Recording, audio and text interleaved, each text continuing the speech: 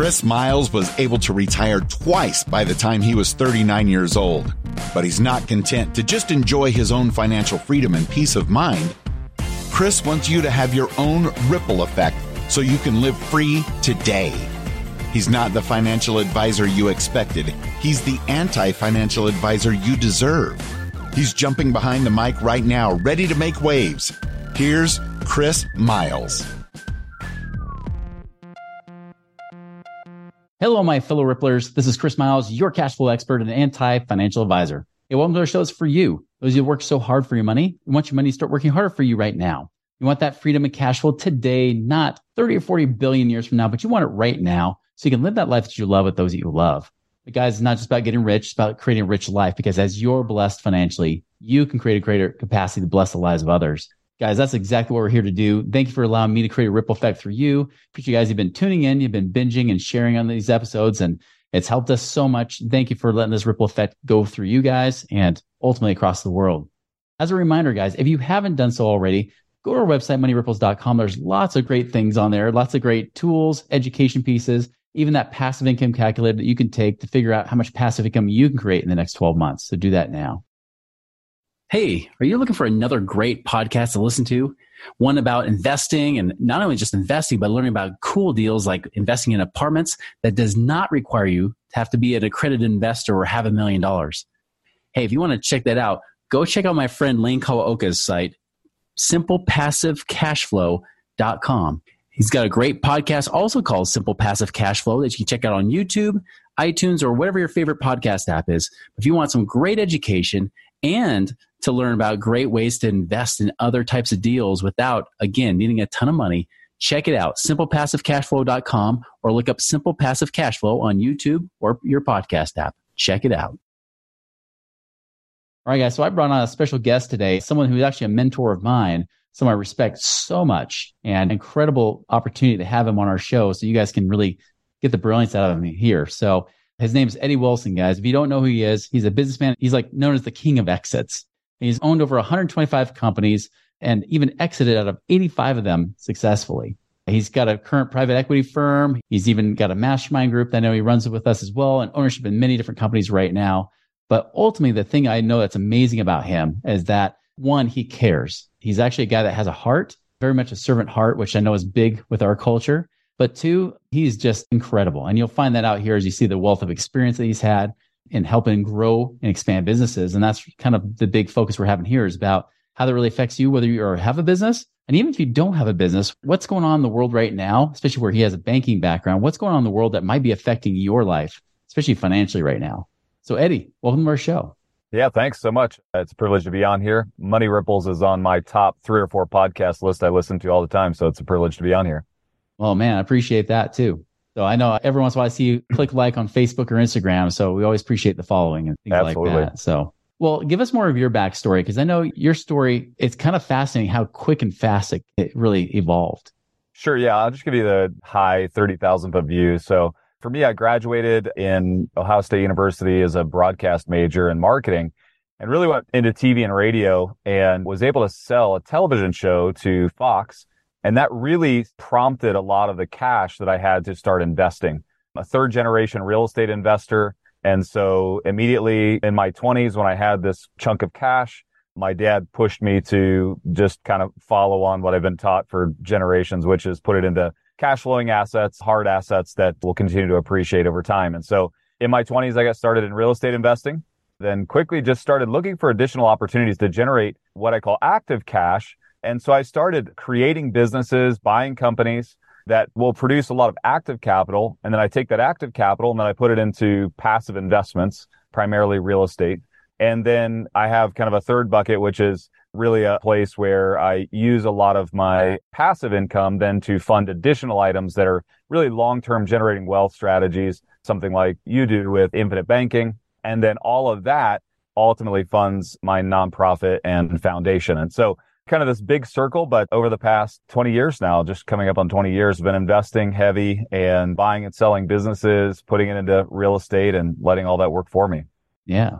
So I love that. You have like passive, active, and then generational, right? The kind of those Right. three Yep. things you have going for it, which is really a lot what we teach here, right? Sure. I mean, obviously most people are trying to get the passive going, But even then, I mean, beyond that wealth building that you want to have as well, what do you see as opportunities right now? I mean, I know a lot of people are scared to put money in banks, especially now there's starting to be some bank failures once again, which is no surprise because we knew that was going to happen at some point.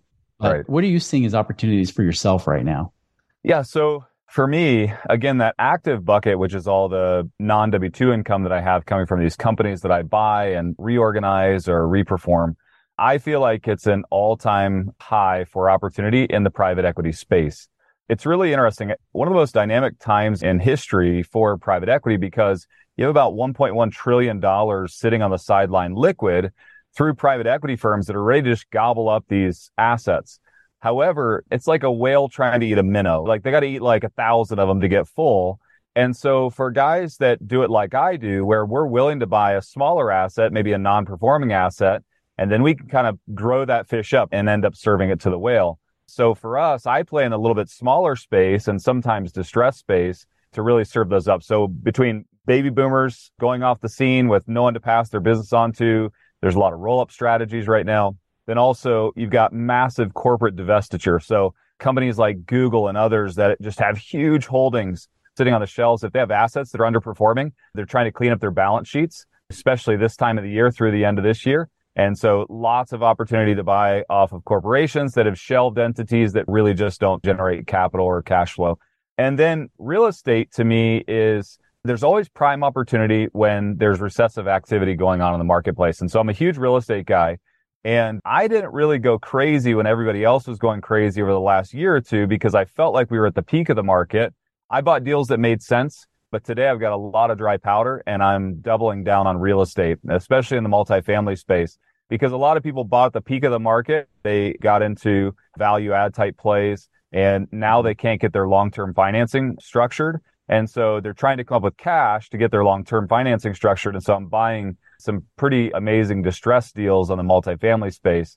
And so those are the opportunities that I'm looking at right now. The one stat that I talk about all the time is in every downturn, I've been able to double my net worth. And so with intention, my CFO, he's constantly tweaking to make sure that we get there again, to put as much capital aside as I can to really continue to grow. But I plan on doubling my net worth as we come out of this recessive activity that's going on our economy today. There's lots of arguments. Are we in a recession? Are we not in a recession because of job growth and all of that, unemployment? However, it's like the market still, we have high demand. It's tough to find financing. Like there's a lot of recessive activity when you look at the economics of investing, which makes it very tight for people to find opportunities, and people that had thin opportunities are having to unload them. And so for me, it's a perfect time to feed. From an outside perspective, someone could look at your preferences or where you're aiming right now and say, holy cow, you're like running towards where everybody's running away from. You're running towards like private equity. You're running towards companies where right now people are like, I can't trust any company because what if they're not liquid? What if they're not solvent? What if they fail? And then you're running towards real estate when people are saying, oh, apartments, that's over. There's no good deals out there right now. I just talked to a guy last week that he's an infinite banker and he's like, I cashed out all my chips in 2019. I'm not buying anything. Real estate sucks right now. I'm like, well, there's still plenty of opportunity, but he's like, nope, I won't hear it. There's so many guys that have that type of mentality. And so that's what's creating the opportunity for us. Right. Yeah. When everybody's fleeing, you run towards it. Right. That's right. That's fascinating. And so for those that are listeners, I mean, a lot of these people range. Some of them are business owners, some of them aren't, but they're looking at getting in. I mean, what would you give advice to them? Yeah. And number one, if you're brand new, like find somebody that's really sophisticated and go with them. Now's the time to kind of grab or lock an arm with somebody that already knows the path and don't walk the path alone. The other thing too is make sure that you have enough liquidity to withstand whatever trauma you might go through in a time like this. I am buying private equity deals. We closed on 13 companies last year. We exited 3. Plan is to buy another 8 to 10 this year. However, I look for distressed capital businesses and distressed people businesses. I don't buy distressed products or services. And so when I see distressed capital, for me, it's an exciting time because I have the wherewithal to reperform those and put the capital in that's needed. But if you do not have the capital, if you don't have the dry powder, then you really don't want to go to war. And sometimes reperforming these businesses is like going to war. It's difficult. You're changing and you may lose for a while for the chance to reperform it. And the same thing goes with real estate. Have enough capital to reperform the asset. Don't take slim deals. If you don't have cash on the sideline, then don't take a chance right now. And so even myself, like I'm looking at a lot of warehouse space and a lot of commercial real estate, which I don't do a ton of it. I've done some in the hospitality space. And so what I'm looking for is just guys that I know are long-term operators that have operated through economic downturns, that are still standing on top, that understand the market, understand the numbers, and I'll jump into their deals. I mean, as many deals as I'm a GP on, I'm an LP on in other deals when I feel like I may not quite understand exactly how to reperform it. So you're doing a lot like what myself or even some of our clients are doing right now, where you're going to partnerships or syndications. Sure. Those guys that have gone through multiple recessions, they know the business like the back of their hand. And those are the people you're more trusting. If you're going to partner with anybody, you trust with them versus just any Joe Schmo off the street. Because a guy that's been through, the syndicators that have been through at least the downturn in 08, 09, understand the liquidity requirements in order to keep their assets solvent. And I saw a deal last week. It was an amazing deal. It was on a brand new Class A hotel building, that brand new build out of San Antonio, Texas. And it was a beautiful deal. And the numbers looked amazing. And we went all the way down to it. And then we started looking at who's on the deal with them and who are the partnerships. And most of the guys had never been in hospitality before. So even though the numbers looked amazing, I walked away from it. And it could have been a 20 to 25% rate of return plus a lot of depreciation that would have helped me out. But I just couldn't get comfortable with the operators. And so right now you really have to care about the operators. Yeah, it's funny because I had a deal last week, very similar, where one of my clients said, "Hey, what do you think of this? This looks really good. And numbers look great. Of course, their pro forma looked nice and pretty. But then when I looked at their experience, it's like, well, wait, none of these guys have invested in this kind of asset class before. Right. Why would I trust my money with them? I don't want to be their guinea pig." Yeah, it's dangerous. Yeah. You also have an interesting background because I know you mentioned that your grandfather owned a bank, correct? Was a bank president. And you learned some things from him. What are some key financial principles you learned from him? Yeah, so my family is in the banking industry and learned a lot of great principles through family conversations and things like that. And then I had a best friend in high school whose father also was a bank president. So it's interesting. I felt like I grew up around it, at least grew up understanding it. And whether I was listening or not, you kind of got it through osmosis. But the one principle that I learned that I still follow today is this concept of infinite banking. And I know that it's a huge thing that you do and your team does. And it's interesting because infinite banking was really the lifeblood of the ability to lend capital to banks during slim times. And so I was talking to my friend's dad who passed, but this was a few years ago. And he said that he had made, I think it was like over 75% of the people in his bank, they had vice president titles or more, really because he was taking out policies on them. And he was using these whole life policies to essentially increase the lending ability of that bank. And I know that my family has done some of those similar things. And so it's pretty amazing. And that's really where I learned about infinite banking, was really listening to his father talk about that. And I know that my family's been involved in it as well. And so even during the downturn in 2008 through 2010, my friend's father, he had way more liquidity and ability to lend during the downturn than a lot of other small regional banks, because he was so backed by whole life policies that he could actually continue to extend those loans, make money, even when the other banks were suffering because of all of the crackdowns, especially with the Dodd-Frank regulations. Anyways, just learned a lot of that through osmosis. And for me, as I look at that active, passive, and then generational, for me, it also becomes very cyclical. And so I'm always letting my passive create more whole life infinite policies for me. So I really establish how much can I put into my infinite policies or my whole life policies based on the passive that I just know are going to be generated. So I don't have to worry about where's that capital going to come from next year. It's coming from passive income. And so I just have this kind of steady increasing trajectory on that. But then I can take the capital that's sitting in there and begin to lend it as well. And so it's making money. But one thing that I love to do is I sustain my nonprofit. And so my entire budget of my nonprofit is actually created by lending off of my whole life policy. So I actually create the budget for my foundation. Its annual operating budget comes out of a whole life policy that gets extended at the beginning of the year. And then I pay that entire policy off that year. And then we go back at it again. And so it's just some really great vehicles for finance. And really, I learned that through conversations around banking. Wow, that's fascinating. Why do you think banks actually like it? I mean, you kind of addressed it already, but for example, I know there's one video I did. It was a Reacts video with Dave Ramsey talking to an insurance agent, and he's ripping into him. And the insurance agent even brought up the fact, he said, why do banks own so much? And Dave Ramsey's response was, well, that's because they're stupid and some salesman convinced them to buy otherwise. Now, do you really think the bankers are that stupid? Well, apparently dumber than Dave Ramsey, I'm guessing, right? Yeah, Dave's interesting because I feel like it's such clickbait anymore. He's trying to keep his ratings up. Today, we got all the stuff that's going on with the banks. And the thing that he came out with today was, which I think is just trying to irritate or get followership, because he said, leverage is horrible. This is what I've been telling you. And it's like, what does leverage have to do with right now you not being able to get your cash out of a bank because they're not insuring deposit? I mean, it's like, what are you talking about? That wasn't leverage. That was, they were investing. Exactly. Like, it's not apples to apples. But I think it's just clickbait, or his marketing team's doing stuff like that, because most of it's illogical. For me, I think the reason banks do that is because they control their own destiny. Majority of small, local, and regional banks, their lifeblood is not just off of their deposits that are sitting in the bank that they get to essentially earn some yield off of, but these whole life policies that they hold on to, especially if they're seasoned and they can continue to use them, they use them as capital for lending. And so if on average they're making 4 to 6% on those policies, and those policies are just sitting there yielding, it gives them way more control and way more liquidity for lending. Also, the regulations are a whole lot less when they're lending from a policy versus lending federally regulated capital. And so for a bank that has massive holdings in whole life, it just gives them a whole lot more control and a whole lot more stability. Interesting. How do you see that playing in your own life too? I mean, even beyond just using that to fund like nonprofits and things like that. It's the exact same thing. As I was looking, I have a private equity firm and we have 14 or 15 assets right now.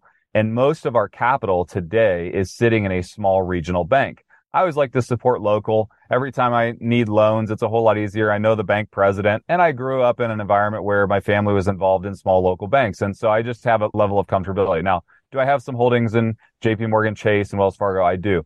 But in the end, it's like, I love to support these local banks. You get a whole lot more customer service and relationships there.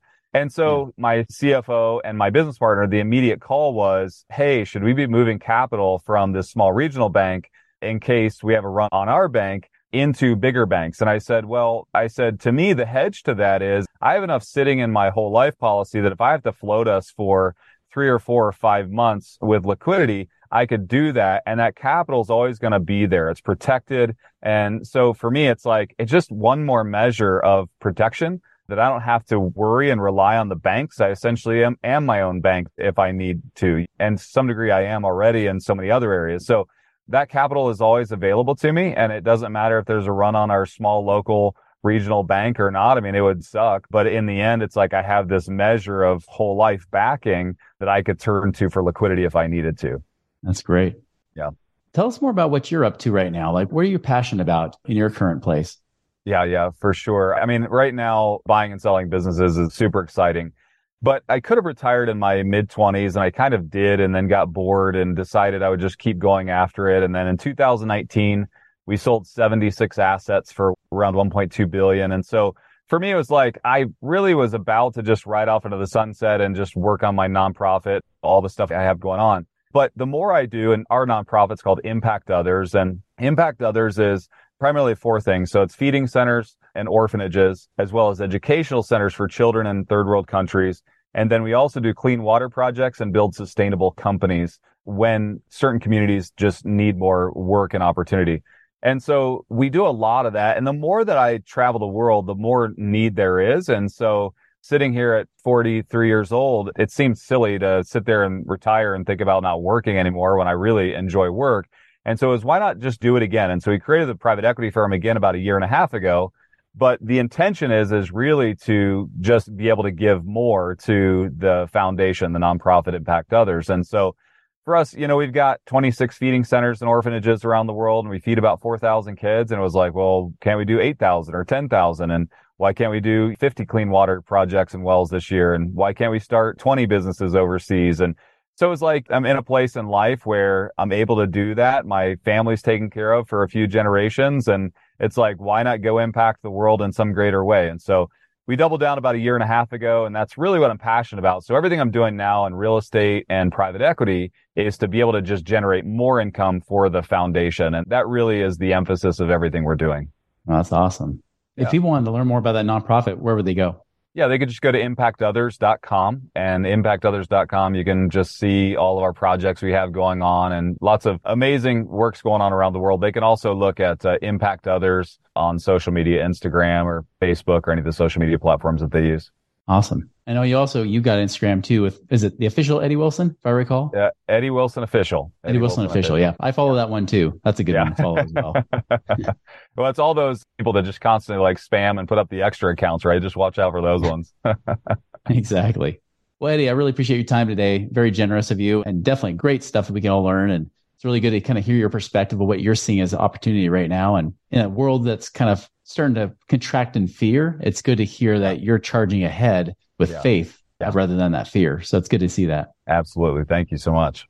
Well, everybody, I mean, that's my invite to you, is that you can definitely live in fear, but fear usually comes from ignorance, right? It's about having the right people around you, having the right support, and knowing how to take advantage of those opportunities that allows you to be able to have that level of faith. So guys, I definitely recommend check out Eddie's stuff. He's got lots of great things, especially if you're a business owner, lots of great little short video tips you can get off of his Instagram or TikTok videos. But definitely recommend you guys is that it's always about who you surround yourselves with and who you learn from, and elevating those conversations, elevating yourself and your situation with it as well. So guys, this doesn't work unless you guys work. You got to do the work. You got to put in the actual things by letting that faith become action. So go and make it a prosperous week. We'll see you later.